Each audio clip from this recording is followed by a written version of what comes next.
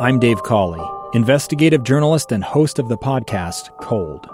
Don't miss Cold's new Season 3, where I look into the unsolved disappearance of Sheree Warren, a woman last seen leaving her job at a Salt Lake City office in 1985. Police cast suspicion on Sheree's estranged husband and boyfriend, but never made any arrests or recovered Sheree's remains. Find Cold Season 3, The Search for Sheree, anywhere you get your podcasts.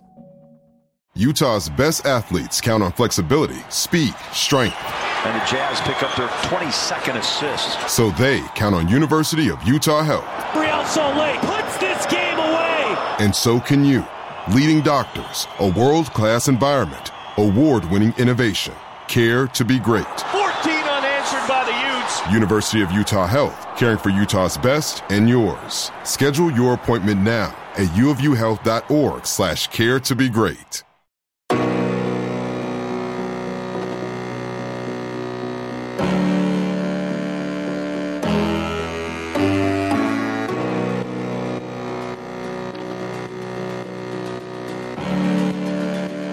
Welcome into the Crimson Corner podcast. It's powered by KSLSports.com. I'm your host and Utes insider, Trevor Allen. So good to have you guys on. We have a great show for you coming up. We'll talk to future Utah Hall of Famer Eddie Johnson, who just received word that he will be inducted into the Utah Athletics Hall of Fame, along with a lot of other great athletes. It is the most accomplished class in Utah athletics history. So we'll talk to Eddie about that. He played for Utah in the late 80s. As the star running back, he held the rushing record at Utah until Zach Moss just broke it this year. So I have a great conversation coming up with Eddie Johnson. But first, I want to talk about something that came out in the news on Monday.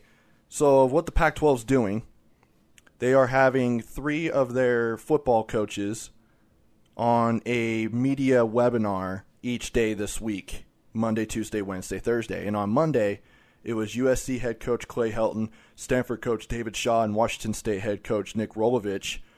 And they were asked about what we're going through right now with this pandemic and kind of the uncertainty of college football and what are some of the possible scenarios that the coaches have been talking about with the Commissioner Larry Scott, along with the ADs, and obviously other conferences around the country. And Clay Helton mentioned that they've looked at an 11-game schedule where you just play your conference opponents. And that would mean you would have one less game in the regular season, and you also would not play your non-conference games, your 3 non-conference games that each team gets in the Pac-12 each year. And for Utah, that's BYU, Wyoming, and Montana State. Now, I also wrote about this over at KSLSports.com. If this was the case, if they did 11 games and you just faced every single Pac-12 school, because right now the way that it is structured as far as scheduling in the Pac-12, you play 9 conference games, you play everyone in your own division, so for Utah it's everyone in the South Division, and then you play everyone up in the North except for 2 teams. And for 2 years in a row, you don't play those 2 schools in your conference schedule. And so Utah is in their last season of not having Oregon or Stanford on their schedule. So then that means that Utah would then play Oregon and Stanford. The way I look at this is a very positive thing for Utah if this indeed happened. Because to me, the BYU game, it's a great game in this state. I'm not going to deny that. But for one, it's not very competitive anymore. Utah is winning every single game. I mean, they're going for their 10th straight win this year, if it does play that way. And yeah, while a lot of the games have been competitive, but the last couple have not. And, you know, the fact that Utah beat BYU at home when they were down by 3 or 4 touchdowns, and they had their backup running back and their backup quarterback bringing them back into the game to win, says something. And then you go down to Provo and just hand it to them. You run all over them. I don't think it's a bad thing if Utah just played the Pac-12 schools, because then you get a chance at Oregon, you get a chance at Stanford, and both teams lost a lot of talent, but are also bringing in a lot of recruits that are going to be very good for them.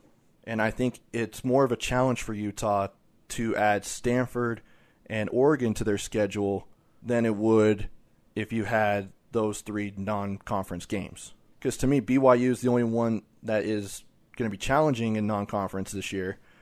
because they have a lot of players coming back. Utah lost a lot of talent, but they've also reloaded as far as their signing class. They have a lot of good freshmen coming into the program. So I don't think it's the worst thing. Then Kyle Whittingham said on Tuesday, the guys on his webinar were Carl Dorrell, the new head coach at Colorado, and Jimmy Lake, the new head coach at Washington, joined Kyle Whittingham on this call that was available to the media. Kyle said that he hadn't heard of the 11-game model that Clay Helton was talking about. He heard about the 9-game and the 10-game model, and he's all for it, as he should. But Kyle Whittingham is more worried about getting the actual season in. He doesn't want to trim games. He also said that in a perfect world, that the ideal scenario that he wants is to play the full season with fans and start on time. And then he said that the odds are probably against that. But then you look at it as, okay, if we end up starting on time, but we, trim back games, we don't play as many games, then that's a thing to look at as well. But then if you're going to trim games, do you trim your non-conference games? I mean, obviously you're not going to trim Pac-12 games. So the BYU game, the Wyoming game, and also the Montana State game are going to be the first ones to go. And only one of those games is on the road, and that's at Wyoming. To me, I think regardless, it's going to play out well for Utah. You guys can check out the full story over at KSLSports.com. Time to welcome in our next guest here on the Crimson Corner podcast, former Utah running back legend, now Hall of Fame running back, Eddie Johnson. Eddie, how are you, man? I'm doing great. How about yourself, Trevor?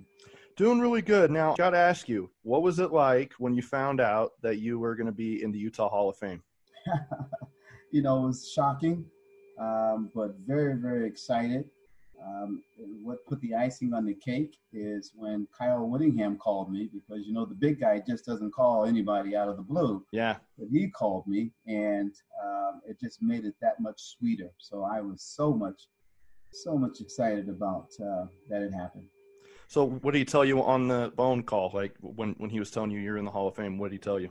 Well, he said when he heard my name was selected this year, and we have a very good relationship. My boy played for him, and he's just been scholar and officer and a gentleman, and great to my family. And any relatives that I have, I'm pitching them to Utah first because I want them to play for Kyle before he ever decides to retire.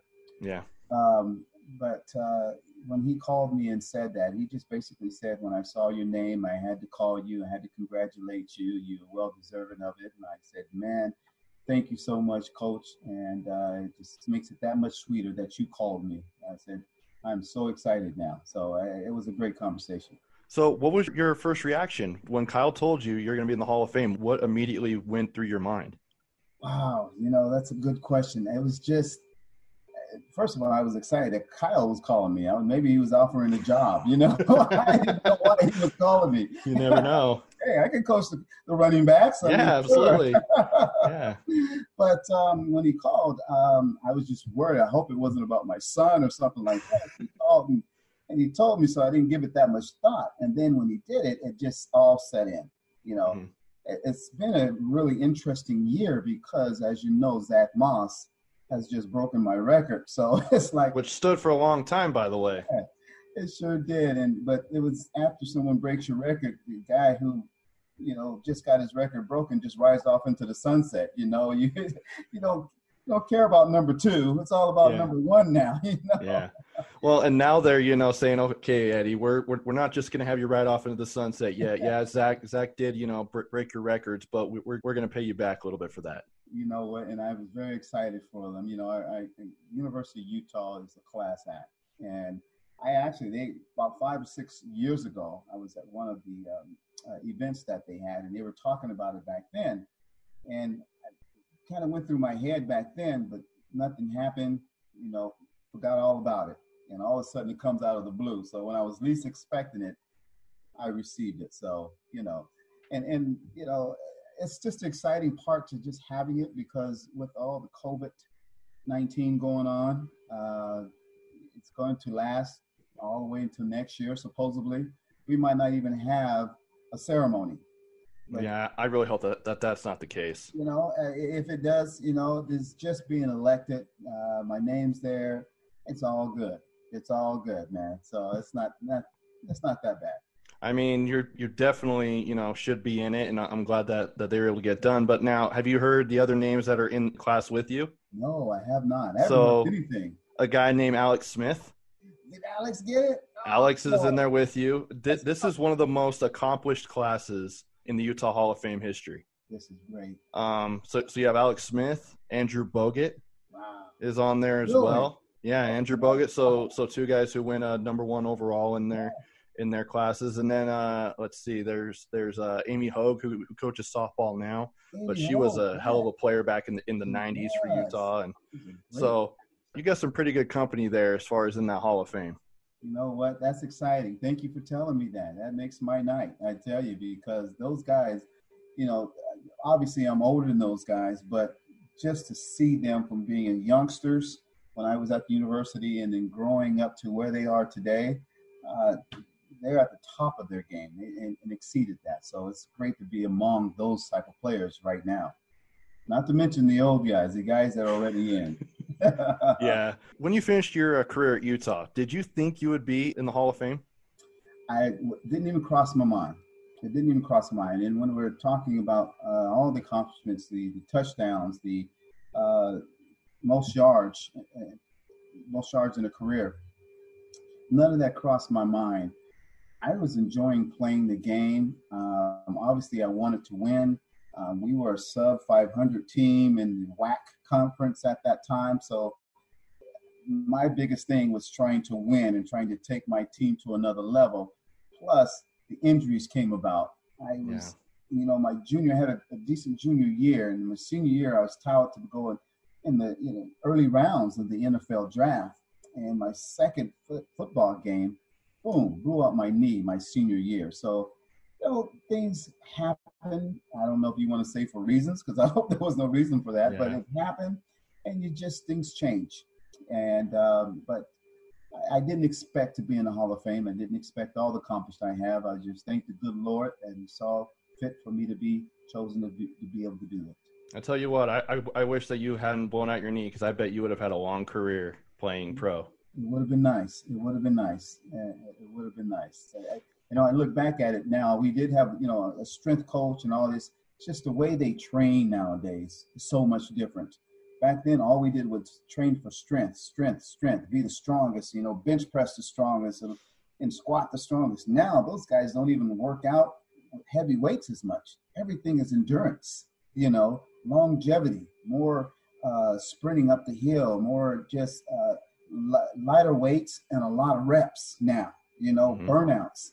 That's how they last longer in the field. Back then, you work in your short muscles where you pull a lot of muscles and create injuries. And so, it's just different nowadays. And you can see how these guys perform on the field. Someone you brought up earlier was Zach Moss, the guy who now holds your record. He got drafted in the third round of the draft. He's going to Buffalo. What are your thoughts about him going to play for the Bills? That is awesome. I think he fits that system great. The way they run the ball, he is a ground and pound type of guy, and he can juke you and get out of there, and he can catch out of the backfield. You can say that about most of the football teams, but the way they run their spread offense and the way they run the things that they do, I think he's going to be perfect for that. And then Zach's the perfect guy for it. And the last time I saw him, I just told him, Zach, 90% of this game is mental. You just keep that head on straight, man. I know you're going to be physical. I know you're going to do that, but be smart, because you can't take the same kind of punishment you took in college and in the pros. You're not going to last long, man, because he liked to run everybody over. He's going to be able to do that, but, preserve your body, but be smart, and always think that you can. Never let your body tell you can't. I know that when you and I talked last, it was when Zach was really close to breaking your record. It was actually the week of that game, and you and him hadn't talked yet. Now you and him have talked, it sounds like, quite a bit. What have some of the conversations been like, especially when Zach broke your record? I know you and him spoke then. Yeah, and basically I'm talking about that conversation. I haven't had very many conversations with him. He's a very busy man. He had, the rest of the season to play, and he did extraordinarily well. But that was my biggest take, or what I wanted to give to him, because so many guys quit playing football before it's time. And the reason why they do it is mental. And they get injuries. They get this and then that, and they say, oh, I'm done. But their body still can, if they can just get through that mental aspect of it. And I see it so many times with so many friends that I've gone through, and even college players, and mentally you have to stay strong. If you just get an injury, just, hey, I'll be back and I'm going to do this thing, and don't give up too early. That was my biggest take. He can be his mind. He can take his mind to an elite level to where he can play 10 to 12 years if he puts his mind to that aspect. And I know he can. Something that is probably going to be really strange going into this season, if there is a season, with all that's going on. Say that there is a season. They didn't have spring ball this year, which for the Utes, it's going to be a little bit different because they lost 9 starters on defense and 3 key starters on offense. As a guy who played college football, how hard is it going to be to get ready for a season when you didn't have spring ball? Oh, man. And that's the time you want the younger guys to showcase themselves too, But this is the only catch to this. Everybody's in the same boat. Hopefully nobody has an edge. You're obviously going to see guys maybe meet up somewhere in the park and maybe do some things. Maybe the offense did 7-on-7. Nobody knows really what happened. But the main thing is everybody's in the same boat, and you're all going to start from square one. Now, obviously, it depends on the athletic ability that what team has, what kind of athletes that they have that can catch on to a system fast enough to be able to take you and get you some wins. If they didn't have spring ball and they're going to start with square one, it really depends on the guys that they recruited. How fast can they pick this thing up? And that's where it's all going to start. Something that you mentioned was getting a team and guys who could get you a lot of wins. Something that the Utah had last year was a lot of them. They had 11 of them. The thing is that they went into that Pac-12 championship game against Oregon. Had they won that game, I think they would have very well been into the college football playoff. But obviously that didn't happen. Then they went on to lose in the Alamo Bowl at Texas. What are your overall thoughts on that Utah season where you now have seen 7 guys get drafted into the NFL and 5 more guys sign free agent contracts? Absolutely. One thing that I read just recently is Kyle, number 3 or 5, at taking 3-star players and making them champions, that's a talent that you just don't catch. That's what makes him a great coach. I think Rick Majerus, I was around that time with Rick Majerus. He was the same type of guy. Take these guys that hardly ever got drafted, and all of a sudden they're getting a first-round draft choice, second round. And that's the kind of coaching you're getting from the University of Utah. So if you're getting that type of coaches, I know that they can whip these guys into shape. Now, the downfall is for some reason or another, the later part of the year, we're all ready, the fans are all ready, and they take a little downward spin. And there's a couple of factors that could have been to play. Maybe the time off, injuries. There's so many different factors that could have played during that time. But you're right. If they would have beat Oregon, that would have put Utah on a different pedestal. And so we're still trying to just get over that peak. You know what I mean? To my knowledge, we're still trying to, we went 13-0 or 12-0 and 13-0. Yes, but we're still trying to get that respect. Yes, we're a tough team. Yes, people look out for us, but getting over that hump to be the elite where we need to be, that's where we have to win those championships, the Pac-12 championships, and make it into a very high talented bowl game next year to be able to be among the elite. You understand what I'm saying? Yeah. I think we're not getting that respect yet, although they know who we are, but we still need that respect to where we need to be. Something that I've done during this whole pandemic is, obviously without having any live sports, I'm having to kind of get creative as far as content. And I've talked to guys from those 2 teams who didn't lose a game in those seasons. And I feel like that in that 2004 season, that kind of put Utah on the college football map, put them there. And then once you get to the 08 team who won the Sugar Bowl, I felt like that kind of sealed the deal to get them into the Pac-12. Now that they're into the Pac-12, that can now get them into the national championship conversation. That's correct. Absolutely. Absolutely. And that's the part when I'm saying that we still need to prove ourselves to get to that point, because we come so close, always come so close. The Texas, I really believe we could have beat Texas. We should have beat Texas. Should have beat Texas, yeah. We should have beat. But I think Texas was scared and they were ready. I think they were hyped up more than us. I don't know what it was. There's so many factors that you can say on that level. But we should have beat those guys. But I tell you what, they played a great game. And I know that we're just going to reload and come at it again. I know that there was a lot of talk, and I'll even ask you this as a guy who's actually played the game. Mm-hmm. Coming off a game like that against Oregon, you lose the game. You now know you're not going to the college football playoff. Is there a little bit of a, where guys don't really care anymore because you're not really playing for much when you go to a bowl game like the Alamo Bowl? That's where your seniors, step up. That's where your seniors step up. Even if there are some juniors who are playing great, and who are going to be the stars on the team the next year. These guys have to show these younger players, like, hey, don't worry about, what's going on and how we lost this game and how we lost that. You pick your butt up and let's go. No matter what happened, we're going to make it. We're going to the next championship game. If it's the end of the season, this next season is going to be hard, and you're going to work out hard with me. I'm not going to let you just, play patty cake all year or on the off season. You are going to kick butt with me, and we're going to do this. So the seniors have to step up, and obviously the coaches they can do so much. They can teach you the system, but you need the leaders of that team to take you to the next level. Absolutely. Are you finding a wall in your house to put a big old plaque that says Hall of Fame? I'm working on that. Yes. Well, Eddie, it is always great to catch up with you. Obviously, I'm really happy that you're going to be inducted into the Hall of Fame, and you really couldn't have been in a better class because you're obviously one of the good guys who's played at the University of Utah, and to go in with this class, I'm just really happy for you, man. Thank you, buddy. I appreciate it. Anytime you need anything, man, you give me a call. Appreciate listening to you. You're awesome. And go Utes, huh? Go Utes. Absolutely. Go Utes. Yeah. All right, Eddie. Thanks, man. Thank you, buddy. Have a great night. And stay safe. And there you go. That was Eddie Johnson, former Utah legend, future Hall of Famer. He'll join Alex Smith, Andrew Bogut, and many other Utah legends in the Utah Athletics Hall of Fame. They're hoping to have the ceremony the weekend of the Montana State game, but as you heard Eddie say, that might not happen. But I thought it was also really cool how Kyle Whittingham wanted to reach out to Eddie Johnson to tell him that he was going to be in the Hall of Fame. So I think that's just awesome. All right, that will do it for this edition of the Crimson Corner podcast.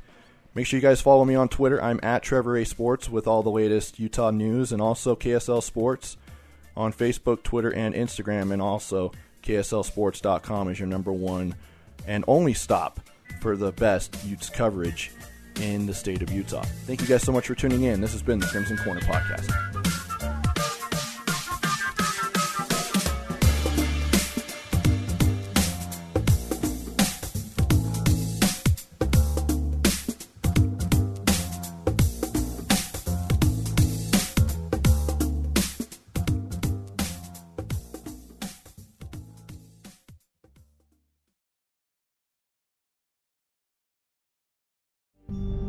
It's the story of an American held in a dark Venezuelan prison.